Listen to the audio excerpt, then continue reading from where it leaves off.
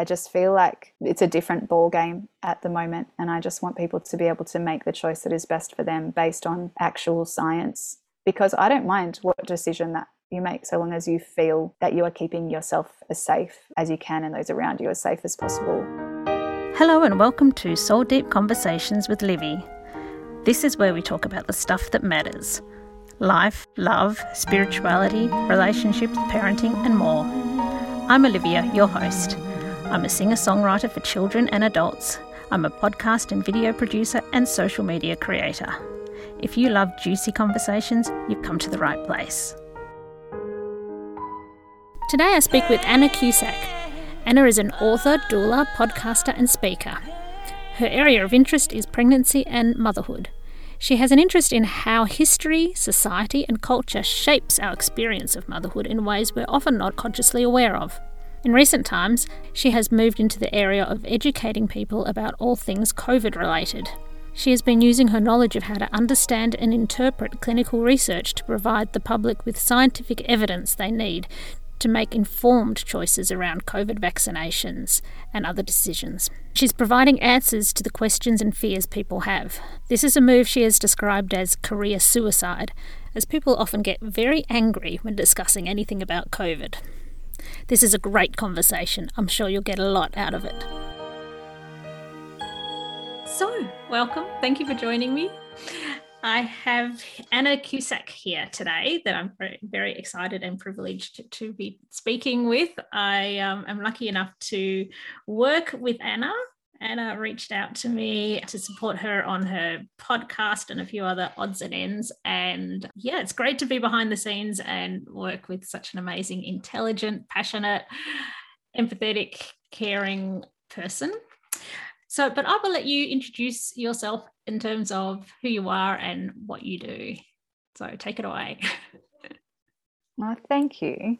Thank you. And thank you for the work that you do with me and for me as well.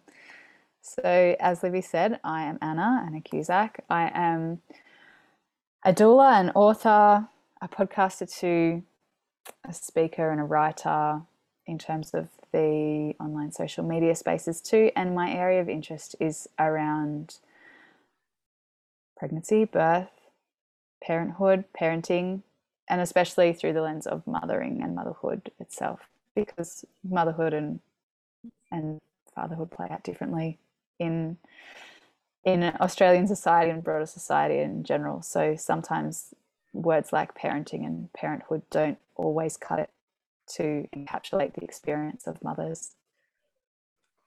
So what is it that motivated you to want to go into that area in the first place? Well, my background is in health. I was a health professional and exercise physiologist for a number of years. And when I had my own baby, I had done a lot of work sort of physically but mentally as well and emotionally in the lead up to that process. I have seen kind of women's health from the side of the practitioner before I needed specific women's health services myself, and kind of got a glimpse into what my body was and wasn't going to be able to not handle, but perhaps what I might and might not be up for, and how that was different to the expectations of society. So after I had my baby. So I not only looked at kind of preparing a nice room for my baby, which, you know, we didn't really do because she wasn't going to sleep in it anyway. But, you know, we got all the baby stuff. I did a lot of preparation around birth. I was preparing for a home birth, which I hadn't. It was beautiful. But I also looked towards the postpartum period as well, and what I might need and how I could ask for those things ahead of time, because I really kind of struggle when the pressure is on to be able to take that step back and think, what do I need right now? And then take the next step of being able to ask for it. So I tried to identify those things and ask for them ahead of time. I did a broad range of reading around how postpartum care might look in different traditional cultures and parts of the world, and how that might be played out in our society, because I'd just seen enough patients that were coming to me a few years down the track, or even when their children were primary school age and teenagers, and just still never having really caught up from being so depleted by being completely under-supported when their children were babies. So that's kind of my journey with postpartum work. Sort of started before I was even postpartum myself, and then it's been a really interesting time to be a new parent. So my daughter is 2.5, and in that time we've had all of the things of that really bad summer of bushfires, the global climate strikes, Black Lives Matter took off again, and then the whole journey of the pandemic. So it's been a pretty full-on little ride. And yeah, so all these sort of different experiences, also with the eye that I cast over the world, which is I've always been really interested in how social systems work, and perhaps more interested in things like history and policy and things like that than other people of my age or my generation. And so all of these things are kind of intersecting in this big, what seems like a big mess at the moment, but because I have the understanding of how the different layers that sort of got to this point, I can sort of, it feels like it makes sense to me. So my role is often to explain certain things in ways that people can understand it, whether that is about, at the moment I've been working around helping a lot of people understand how coronavirus works and vaccines, but often it's about how to source a women's health physio because they've never had any idea before of how a referral pathway works, or why is breastfeeding so hard when we're told that it should be such a natural, easy thing to do, and sort of troubleshooting all of these different areas, but without going, here's all the information I know on a plate. It's like, what do you want help with right now? And can I explain things in a way that means that you're finding the answers for yourself to either create the feeling of safety that you need within yourself, or to be able to surround yourself with the support you need. So I don't know if that exactly answered your question, but I think I went around in a big circle and we're back to here. It was really interesting anyway. Actually, it's interesting that when you're in a situation, most of us are just experiencing it. And it's interesting that you've got the broader perspective, like what we just think is our lives and why aren't I coping? And you can see the history and the broader picture and our culture. And I think it's actually helped me extract myself from a lot of the guilt and feelings of shame or even resentment to the other people around me, because I know that it's a pattern that's repeated a lot, and it's not my fault. It's not just their fault. It's that we're all in this cultural situation of under supporting mothers. Yeah, and when you're in it, you can't see it, especially if you haven't studied it or had that lens to be viewing the world from. Yeah, and I think it's interesting as well. So my husband's a little bit older than I am, and of his friends, we're one of the very last to have our children, whereas of my friends, we're one of the first. And so I can see how me having watched their experience can inform what things I do and don't take seriously, or what I do and don't care about so much. So there was a mum of, 4 or 5 kids at the time, and she said something to me like, whenever you're getting worked up about something, ask if you'd care about this situation if it was your 4th baby. So like if I go somewhere and I don't have enough changes of clothes and the kid just has to stay dirty, I don't care, because if that was my fourth, fifth, sixth child, I'd know, oh, well, that's fine. They're okay. Instead of going like, oh, it's my first baby. I'm such a bad mum. Like, mum should have this all figured out. Why don't I have a spare seat in the car? I'm just like, oh, well, she'll survive. Skin's waterproof. And we can move on. And so I can get out of these loops that are socially patterned guilt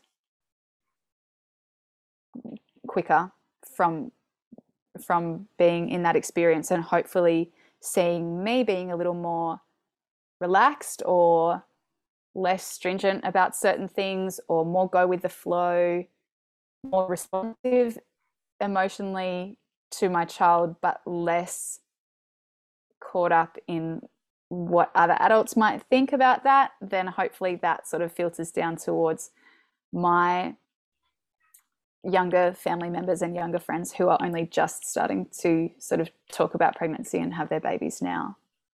Yeah, that shows the importance of actually being open and sharing these things. When I had my first, I really didn't have anyone in the family who'd had a baby. I didn't have any form of reference, and I had postnatal depression. And I was following everything by the book, as you do, because you don't know anything else. So yeah, burn those books, hey, burn those books. When you've got no other point of reference, it's a starting point maybe. But yeah, to realise that you can, like you say in your book, Mummy, You're Not Broken, that you at some point realised to instead of worrying about what was in the books, to actually go to your daughter as your point of reference and see what it is she wanted and respond. Amazing, isn't it? I think that's something else that I probably skipped in my earlier story as well, is that there is familial history of postnatal depression, and that I'd had episodes of depressive episodes where sort of medication had been offered to me at different times by doctors, and I was really concerned that was going to strike me again in the postnatal period. And being someone who's worked in both rehabilitation and preventative health for a long time, it's a lot easier to prevent something than it is to cure it. So although there's a lot of hormonal things happening and it can't be wholly prevented in every case, a lot of the postnatal depression and postnatal depletion that I think we see in our society of parents of all genders is about lack of awareness, support, and resourcing in general. So yeah, my path for me was to try and do everything I could to prevent me sliding into a mental health hole, knowing that it still might happen anyway, and I would want those people around me to know about it to help me.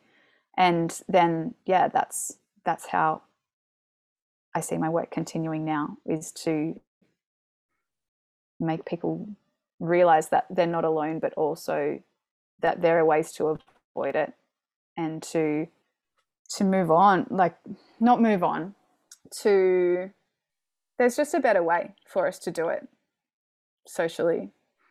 Yeah. And unless, I think there is this idea of things being, it's just how it is, it's just the way that it's always been.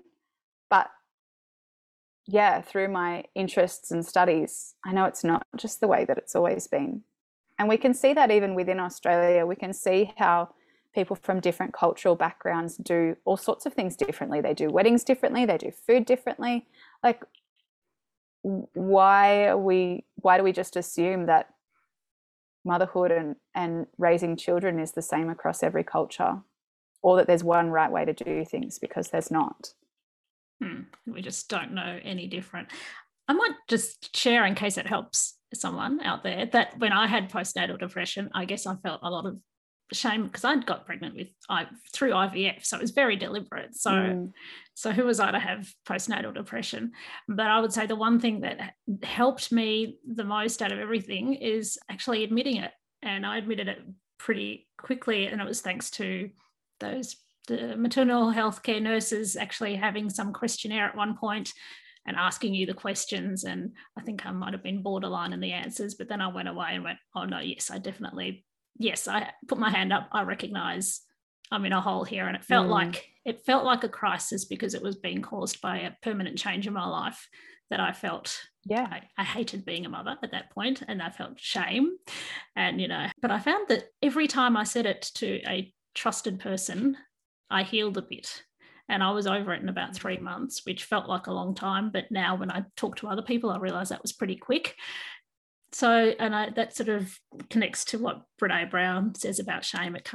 Shame can't survive with empathy. So I know that if I had told somebody and they said all the things I thought about myself, if they had said, you should be so lucky, you had IVF, you've got a perfect child, they actually sleep at night, there's no problem with them. If they said all the things I was thinking, I would have gone in a downward spiral and would have been really bad. So it's very important, if you're around someone that's feeling this way, that, to support and understand, and it's common, and there's a light at the end of the tunnel, and things do get better. So I think it's interesting. Yeah, thank you so much for sharing that story of your experience. And I think there is a lot of underrepresentation of mental health amongst people who have had a long pathway with fertility, or particularly infertility or loss. And there's this thought that when you've gone through all that heartache and the baby heals the heartache, and that it's done now. And that's not the case. It's the time when you're still carrying all the previous babies and hopes for babies in your heart. You still may be grieving that your conception or birth or whatever it is wasn't just like the easy, natural thing that was painted to you for your whole life.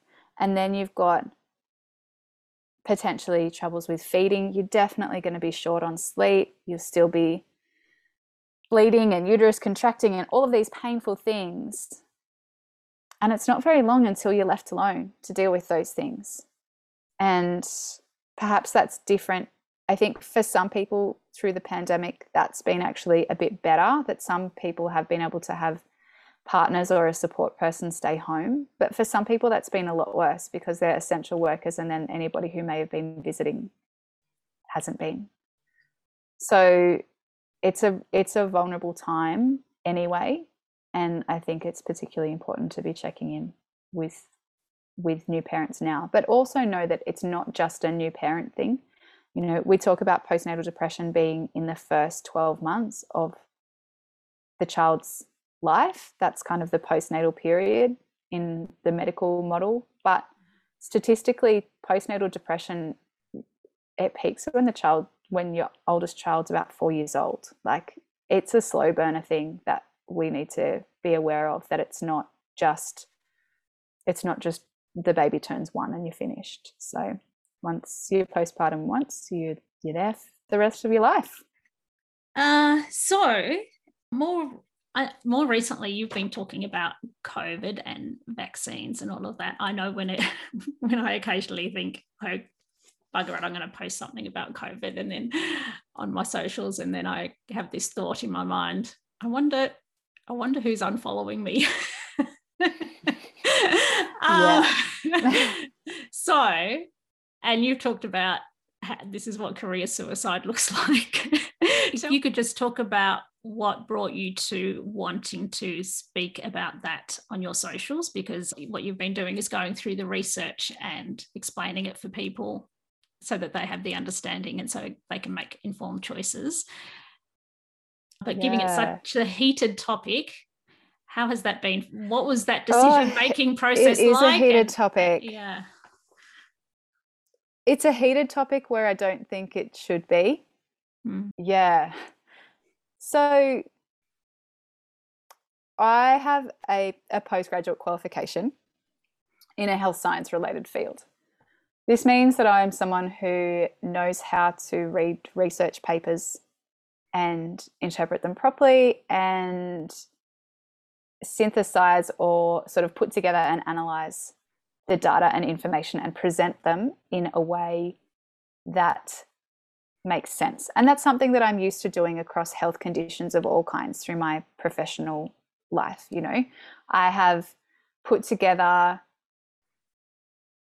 courses and workshops on everything from diabetes to cardiac rehabilitation programs to all sorts of different things, community health programs for children and families. Like, this is something that I'm familiar with. But now I find myself in a space of a sort of birth worker community or a birth keeper and a postpartum and doula space. That's really, a lot of people come to that from their own personal experience and from a more like well-being kind of background. And by well-being, I don't mean like my previous work might have been considered clinical, but well-being is more about things that you do when you are well to keep yourself well. So things like meditation and yoga and I don't know what else, Reiki, anything that seems like a sort of a natural health modality.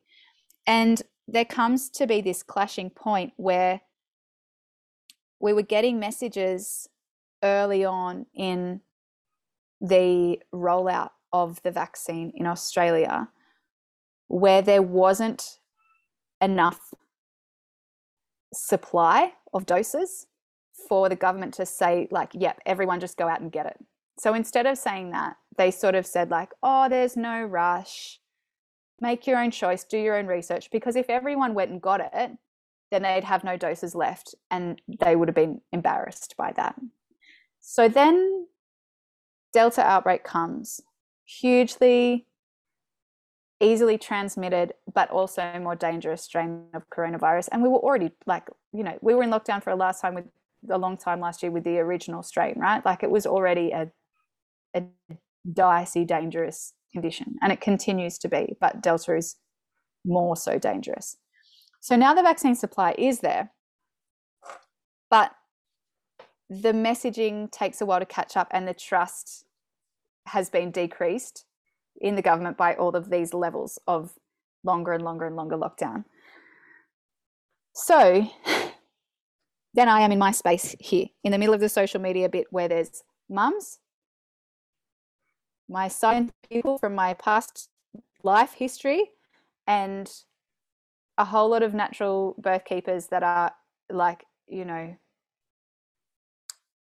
heavily into, not heavily into, but, you know, like we're talking people who will be happy to free birth without a midwife in the forest, for example. Like we've got all ends of the spectrum happening on my social media page here.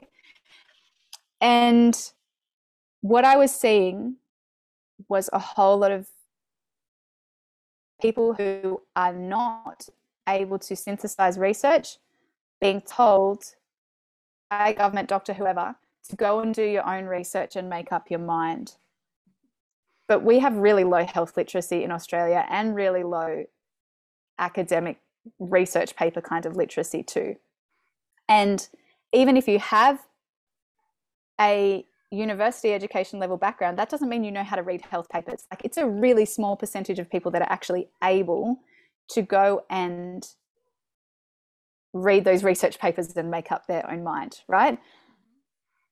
The messaging from the government then goes to, it's safe, just go and get it, trust us, just go. But there's nothing in between to reassure people. So particularly in the area of pregnancy, birth and lactation, there's a real hesitation around vaccination because people don't want to harm their babies, and that's fair enough. It's absolutely fair enough. But we also know that late pregnancy is a really key time in terms of heightened risk for severe disease from COVID, at the same time that that these people are the most hesitant to get vaccination. So in America, for example, in some of the southern states, like around Alabama, the vaccination rate for pregnant women in their second and third trimesters is only around 14%.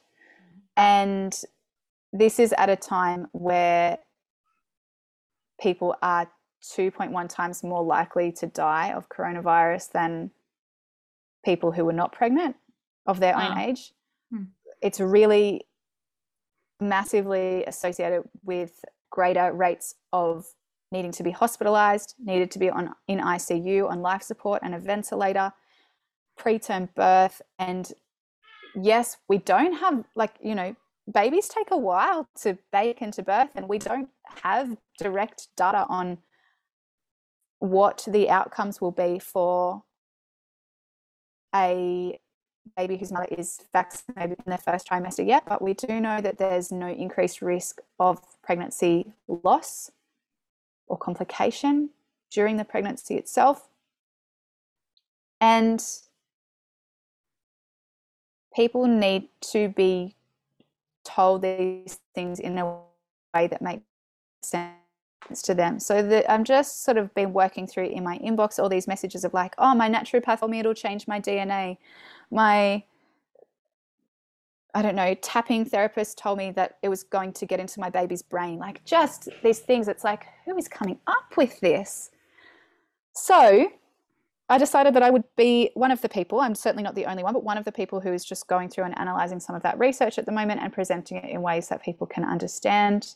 I have done 3 half-hour research reviews, one each on pregnancy, lactation, and fertility and menstrual changes, because that's something that is being really, again, people who, particularly women and people with wombs, have been particularly hesitant about being vaccinated because they are concerned about potential effects on their future fertility. And a lot of people are not aware that the endometrial cells, the lining of the uterus, is part of our immune system. And yes, there have been some reports of menstrual changes for 1 or 2 cycles after the vaccine, which is something that's also happened with the cervical cancer vaccine before. And it's something that happens also if you get COVID, but potentially to a more severe degree. So people are in this sort of sea of misinformation, and I'm just trying to make sense of it for them, and also getting some people who are working on the ground to come and speak either on my podcast or on my page for mums as well. So I'm speaking with a nurse from the emergency department of Royal Melbourne Hospital about what she's seeing. I'm talking with an immunisation nurse about what's actually in the, like, what the components are of the vaccine and what else they're found in, where else we come into contact with them in our daily life, if it's safe, if what the process is for developing a vaccine, and also hopefully with a doctor as well to just answer any other questions that they might have about how things play out with COVID and coronavirus. So yeah, the birthy kind of community is a real like tinderbox when it comes to vaccine. It's sort of like where the people who often very anti-health system want to protect women from the dangers of over-medicalisation reside. And I totally get that. I just feel like it's a different ball game at the moment, and I just want people to be able to make the choice that is best for them based on actual science, because I don't mind what decision that you make so long as you feel that you are keeping yourself as safe as you can and those around you as safe as possible. So yeah, that's it. And I have had a lot of unfollows and a fair bit of hate. So, but you know, I don't have hundreds of thousands of people to start hating on me. So it hasn't been too bad. But yeah, I think there was, in the last month, I've probably made the most important content that I've ever made, perhaps maybe besides my book. But in terms of timely scientific work, this has been the biggest chunk of work that I've done in the space of a month. And yeah, there's probably about not quite 10%, but maybe 8% of my audience unfollowed. So yeah, it's a sizable chunk when you're like, oh, is this going to hurt my business? But also, so I'm a postpartum doula and a parenting support person remotely as well. And I'm thinking, I'm not somebody that can be a chameleon and and just adapt to the situation. Like, I'm me, whatever the situation is. Mm-hmm. And if someone wants to work with me, what they see is what they get.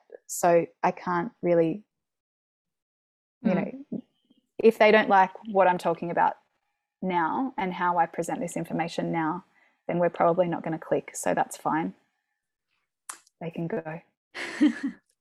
You'll attract your ideal people. So on the fertility thing, that reminds me, wasn't there a rumor I've heard that like that was some sort of deliberate thing to make people infertile? Would that even be, have you heard that? And would that even be possible? Like if that was some sort of aim? Yeah, so I think like half the world's population's been vaccinated by now. So that would come through in the research, wouldn't it? But then maybe just trying to think of the, devil's advocate, would people claim that certain people are being silenced, or, the research that we're seeing, is it everything? There's a lot of rumors about that sort of stuff. So the first thing to know is that people who are pregnant or lactating are generally not enrolled in clinical trials for any kind of medication. So that's with the idea of keeping people safe. But in this case, it's really frustrating because pregnant people in particular are one of the most vulnerable groups.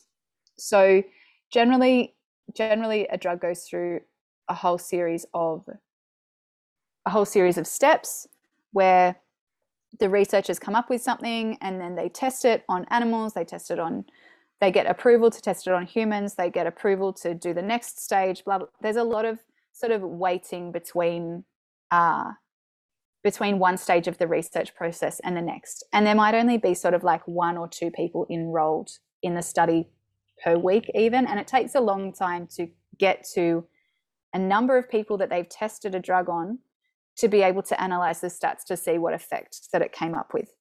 But with coronavirus, there were literally like tens of thousands of healthcare workers that were just like, yeah, like when it got through the early stages, they were like, yep, I believe in it, sign me up now, I'm in a really high exposure job. So they got all of their huge numbers of participants in like a short of time to actually have the vaccine in the real world. And then we were able to follow that data to see what would work. So in that process, there were people who actually became pregnant accidentally in the trials of all of the vaccines that are available in Australia. So they were either early in pregnancy or it was just before they conceived and then they still got pregnant. So we know from very early on that it's still very possible to get pregnant just after you've had your vaccination.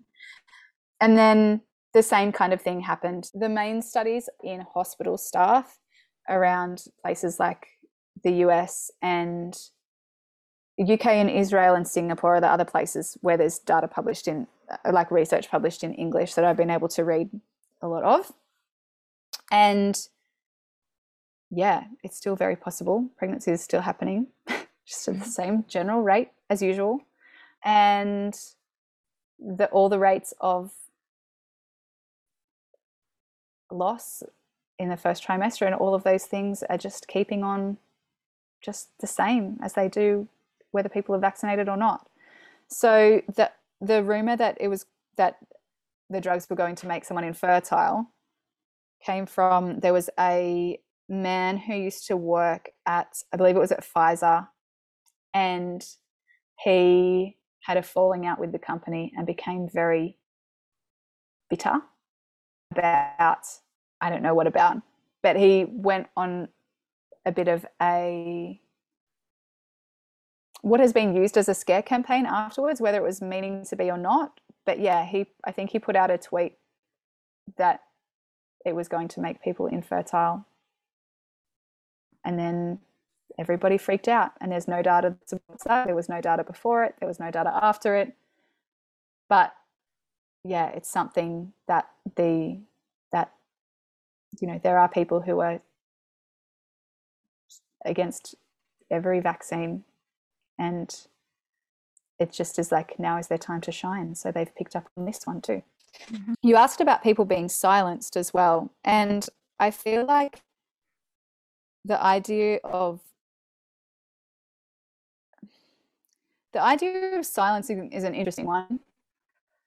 So the first one that they come up with, they being like specific anti-vaccine campaigners, and I'm not saying every person who doesn't want to get the vaccine is anti-vaccine. I'm just saying that there are people who have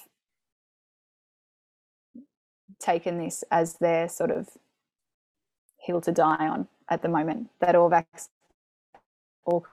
coronavirus vaccines are terrible things. So what they'll say is that why can't our health professionals report side effects? Why is it up to the consumer? Why are we gagging our health professionals?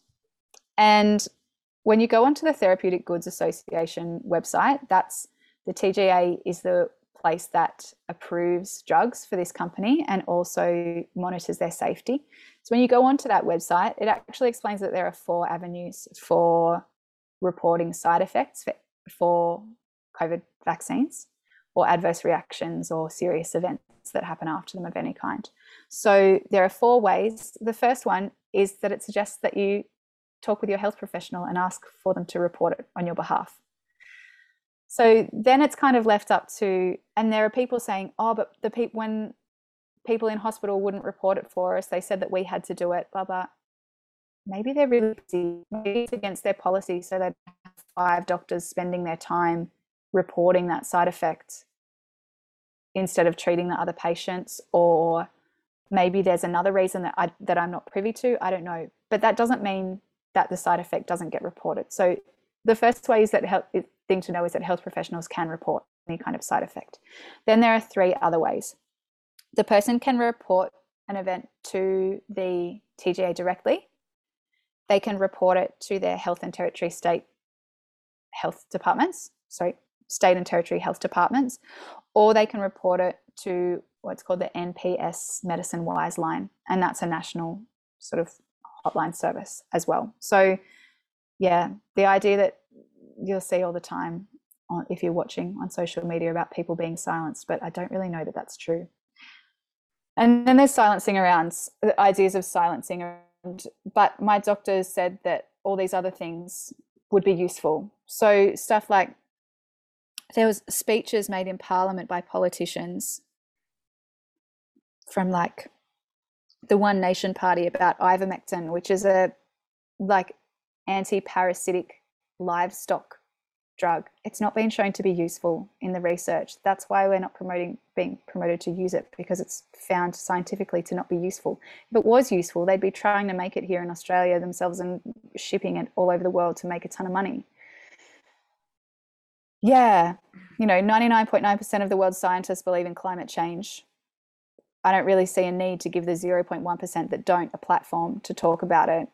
I feel like we should just be taking action on climate change, and pretty much the same thing happens with the pandemic. If 99.9% of the world's doctors and scientists believe that COVID is real and that vaccines work, we should probably be talking about that information instead of giving a platform for the 0.1% of people that don't to put fear in the minds of the people who are statistically much more likely to get really sick and die if they get it and they're unvaccinated. Well, there's people that say that people die all the time and people die from the flu all the time. There are people who will quote that all this focus has been given to coronavirus, but only 1% die, and people die from the flu every year, and we don't talk about that. And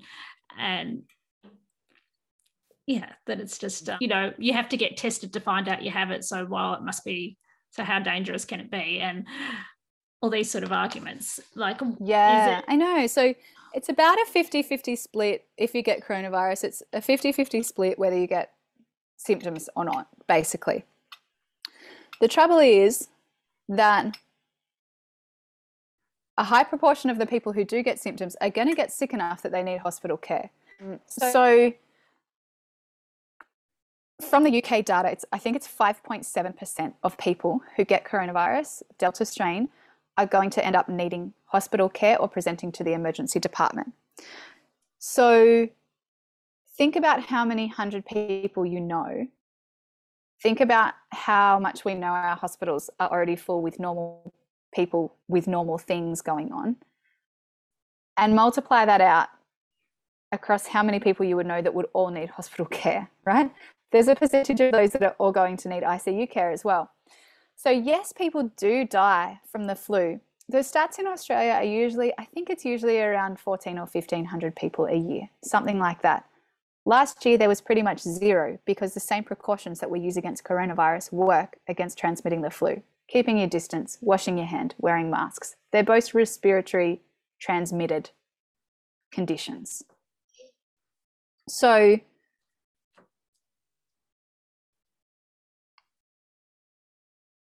where am I up to? So why is it so much worse than the flu? Is it? Or is it just, control? Yeah, so it's the flu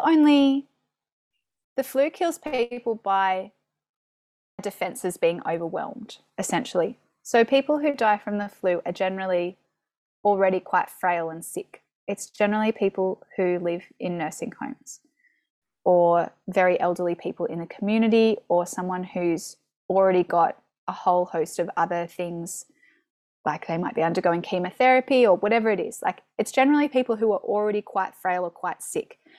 Trouble with coronavirus is that it makes you sick by two different pathways. So one of them is that same being overwhelmed kind of immune response, or where your immune system is overwhelmed.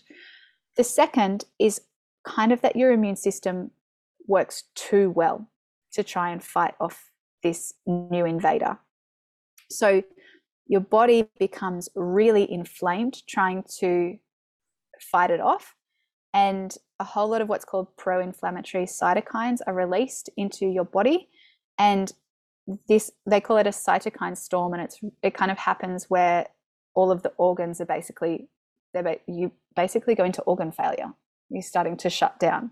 And so this is why some seemingly healthy people just get it out of nowhere, like get sick out of nowhere, sort of between sort of day 5 and 10, where they might feel like they're starting to get a bit better, and then suddenly they like fall in a big heap, and your body's doing a freak out because your immune system is trying to mount such a big attack that you're overwhelmed by your body almost attacking itself.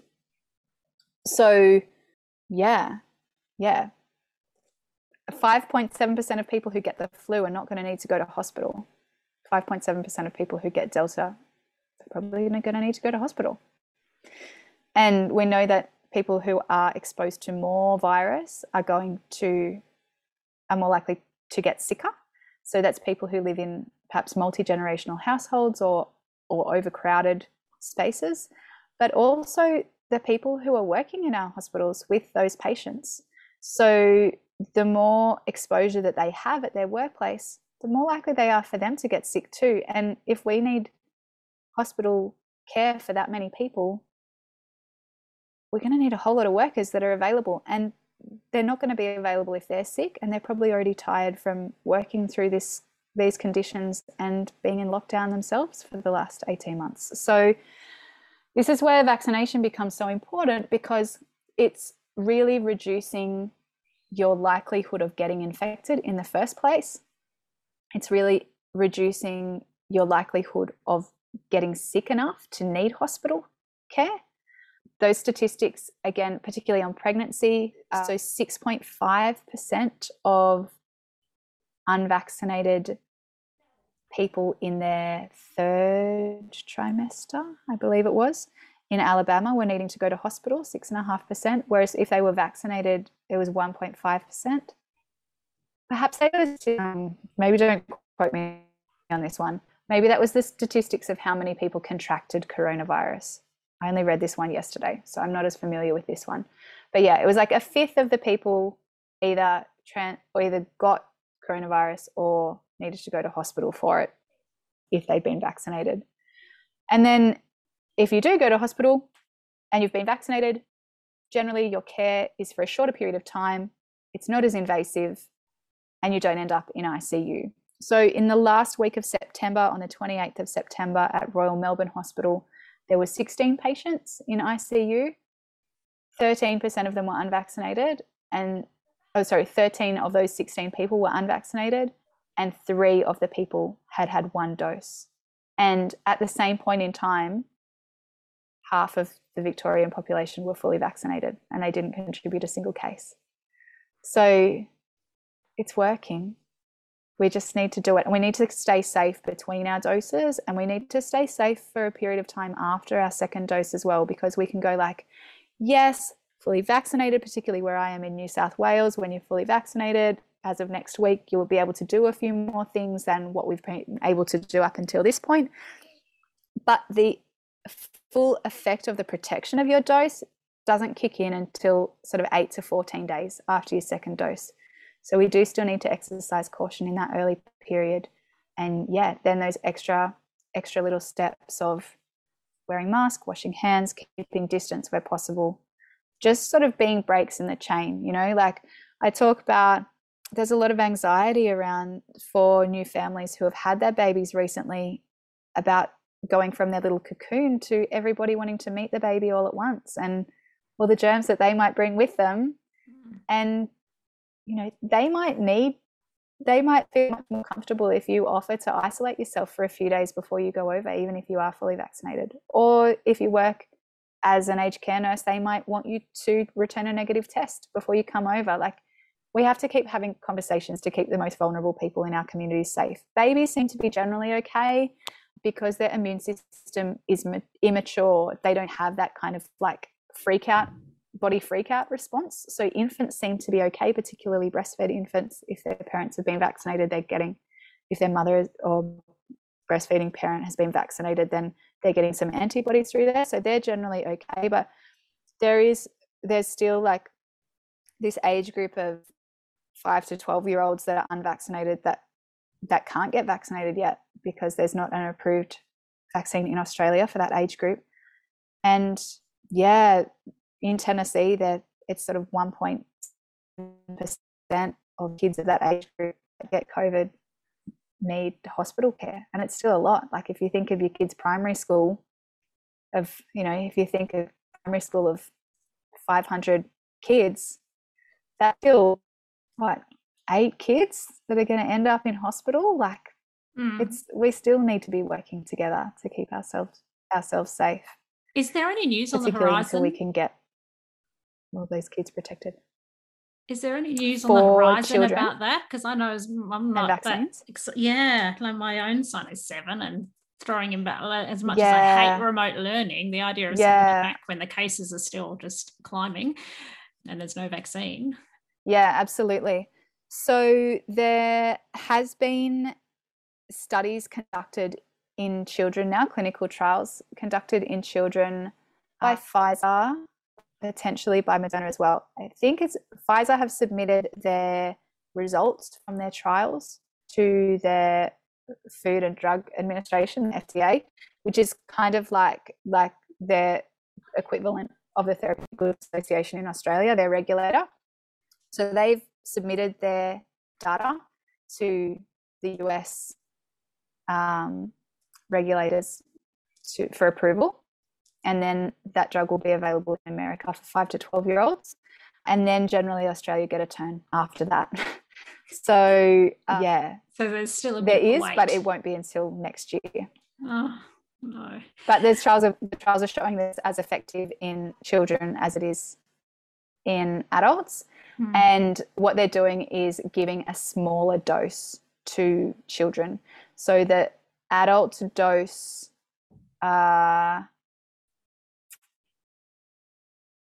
is, I believe it's 50 units of the drug for Pfizer. 30 or 50 units is in each dose for the adults, whereas for the children it's 10 units each dose. And they're also looking at under 5s with a 3-unit dose, still with two vaccination doses at each of those levels, and just seeing, where the sweet spot is of the minimum they can give them to get the best effect. So there's another reason. I mean, I guess if people get vaccinated, they're protecting those who can't. I know other people will see it differently and have huge reservations about giving their kids these things, but anyway. Exactly. And I think we kind of need I haven't started talking about that yet because I feel like we need to get enough adults okay with having the vaccine themselves, and just not forcing anybody to have it, like making them feel informed and safe enough to do that if that's what they are comfortable doing.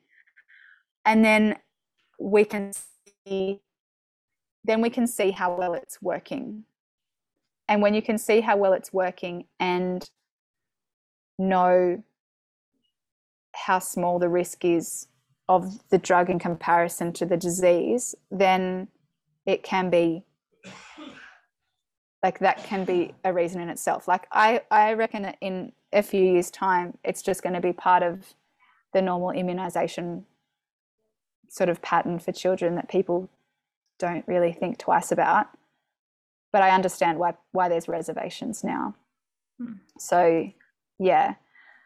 And also I think it's another reason to sort of, it reminds us as well why giving human milk to human babies is important, particularly for those who are immune compromised, or, you know, we all know babies who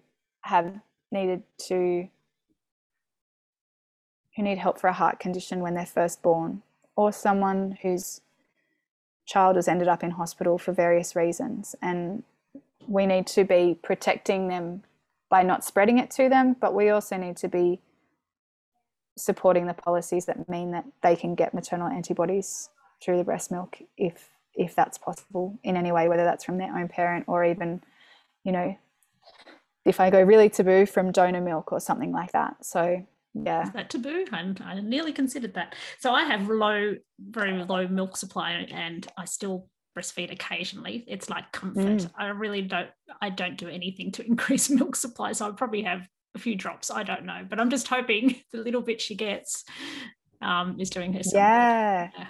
Yeah. So Kelly Mum in the US says 50 mils of breast milk. She mentioned that number of like immune cells and stuff that gets through in there, and it was a ridiculous number, in the billions, trillions, I don't know, something massive. So yeah, every little bit is helpful. And I've considered the same actually for some friends who have bottle fed babies at the moment. Like, would it be weird if I just contacted them and said, like, do you want me to pump a little bit so you can just have a few drops of antibody milk? Do it. Someone offered it to me, and they were on the other side of Melbourne. It wasn't going to be. Actually, a couple of people did. Someone was in Sydney when I was having trouble getting the milk supply happening. And I tell you what, it's the most beautiful gift. Just to be offered, even if it's not practical to actually take it up, I'd still offer. Cool. All right, we've been chatting for a while, so I should probably wind it up. Is there any parting message that you want to share? Or at least how people can work with you? A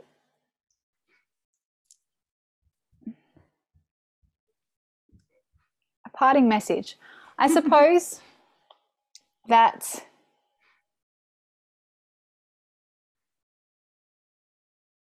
our fears are not facts. Sometimes we need to remove ourselves from everybody else's emotion to be able to make our own choices by just sitting with some information and thinking about that, whether that's about your birth or about your feeding choices, or about that your mother-in-law is telling you that you have to put your baby in a cot or else you're the devil, or about vaccination. Like, sometimes you just need to step back and go, like, well, what's actually going to be the best for me in this situation? And sometimes that is switching off all your socials and all the news for a few days and just being in all of that uncomfortable place until you find your own answer, because the answer to pretty much everything is not in your Facebook feed. I don't know. I think your Facebook feed's pretty good, as in your page. All right. Oh yeah, where you can work with me. You just asked that bit as well. So if you would like to hear more about anything that I've talked about today, you can find me on the Motherhood Made Magic podcast. You can also get my book on Amazon and Kindle and from me directly at www.annacusack.com.au, and the book is Mama, You're Not Broken, Unmasking the Unspoken Emotions of Modern Motherhood. And you can also find me on Facebook and on Instagram as well. So my handle is at Anna Cusack Postpartum, and I'm sure you'll include all those links for us, Liv. Yes, I definitely will. Thank you so much. Thank you for having me. Thanks for listening. If you need support with your own podcast production, social media, or repurposing, head over to livymusicmedia.com to find out how I can help. The music used in this podcast is a song called Messenger, written and sung by me. I'd love you to follow my music on the music streaming platforms. You can find my grown-up music by searching Olivia D'Souza on your favourite music streaming app, and you can find my kids' music by searching Livy, Livvi, or you can use the links in the show notes. Come and continue the conversation on my social media platforms under Livy Music Media on Facebook and Instagram. I look forward to having another soul-deep conversation with you next time.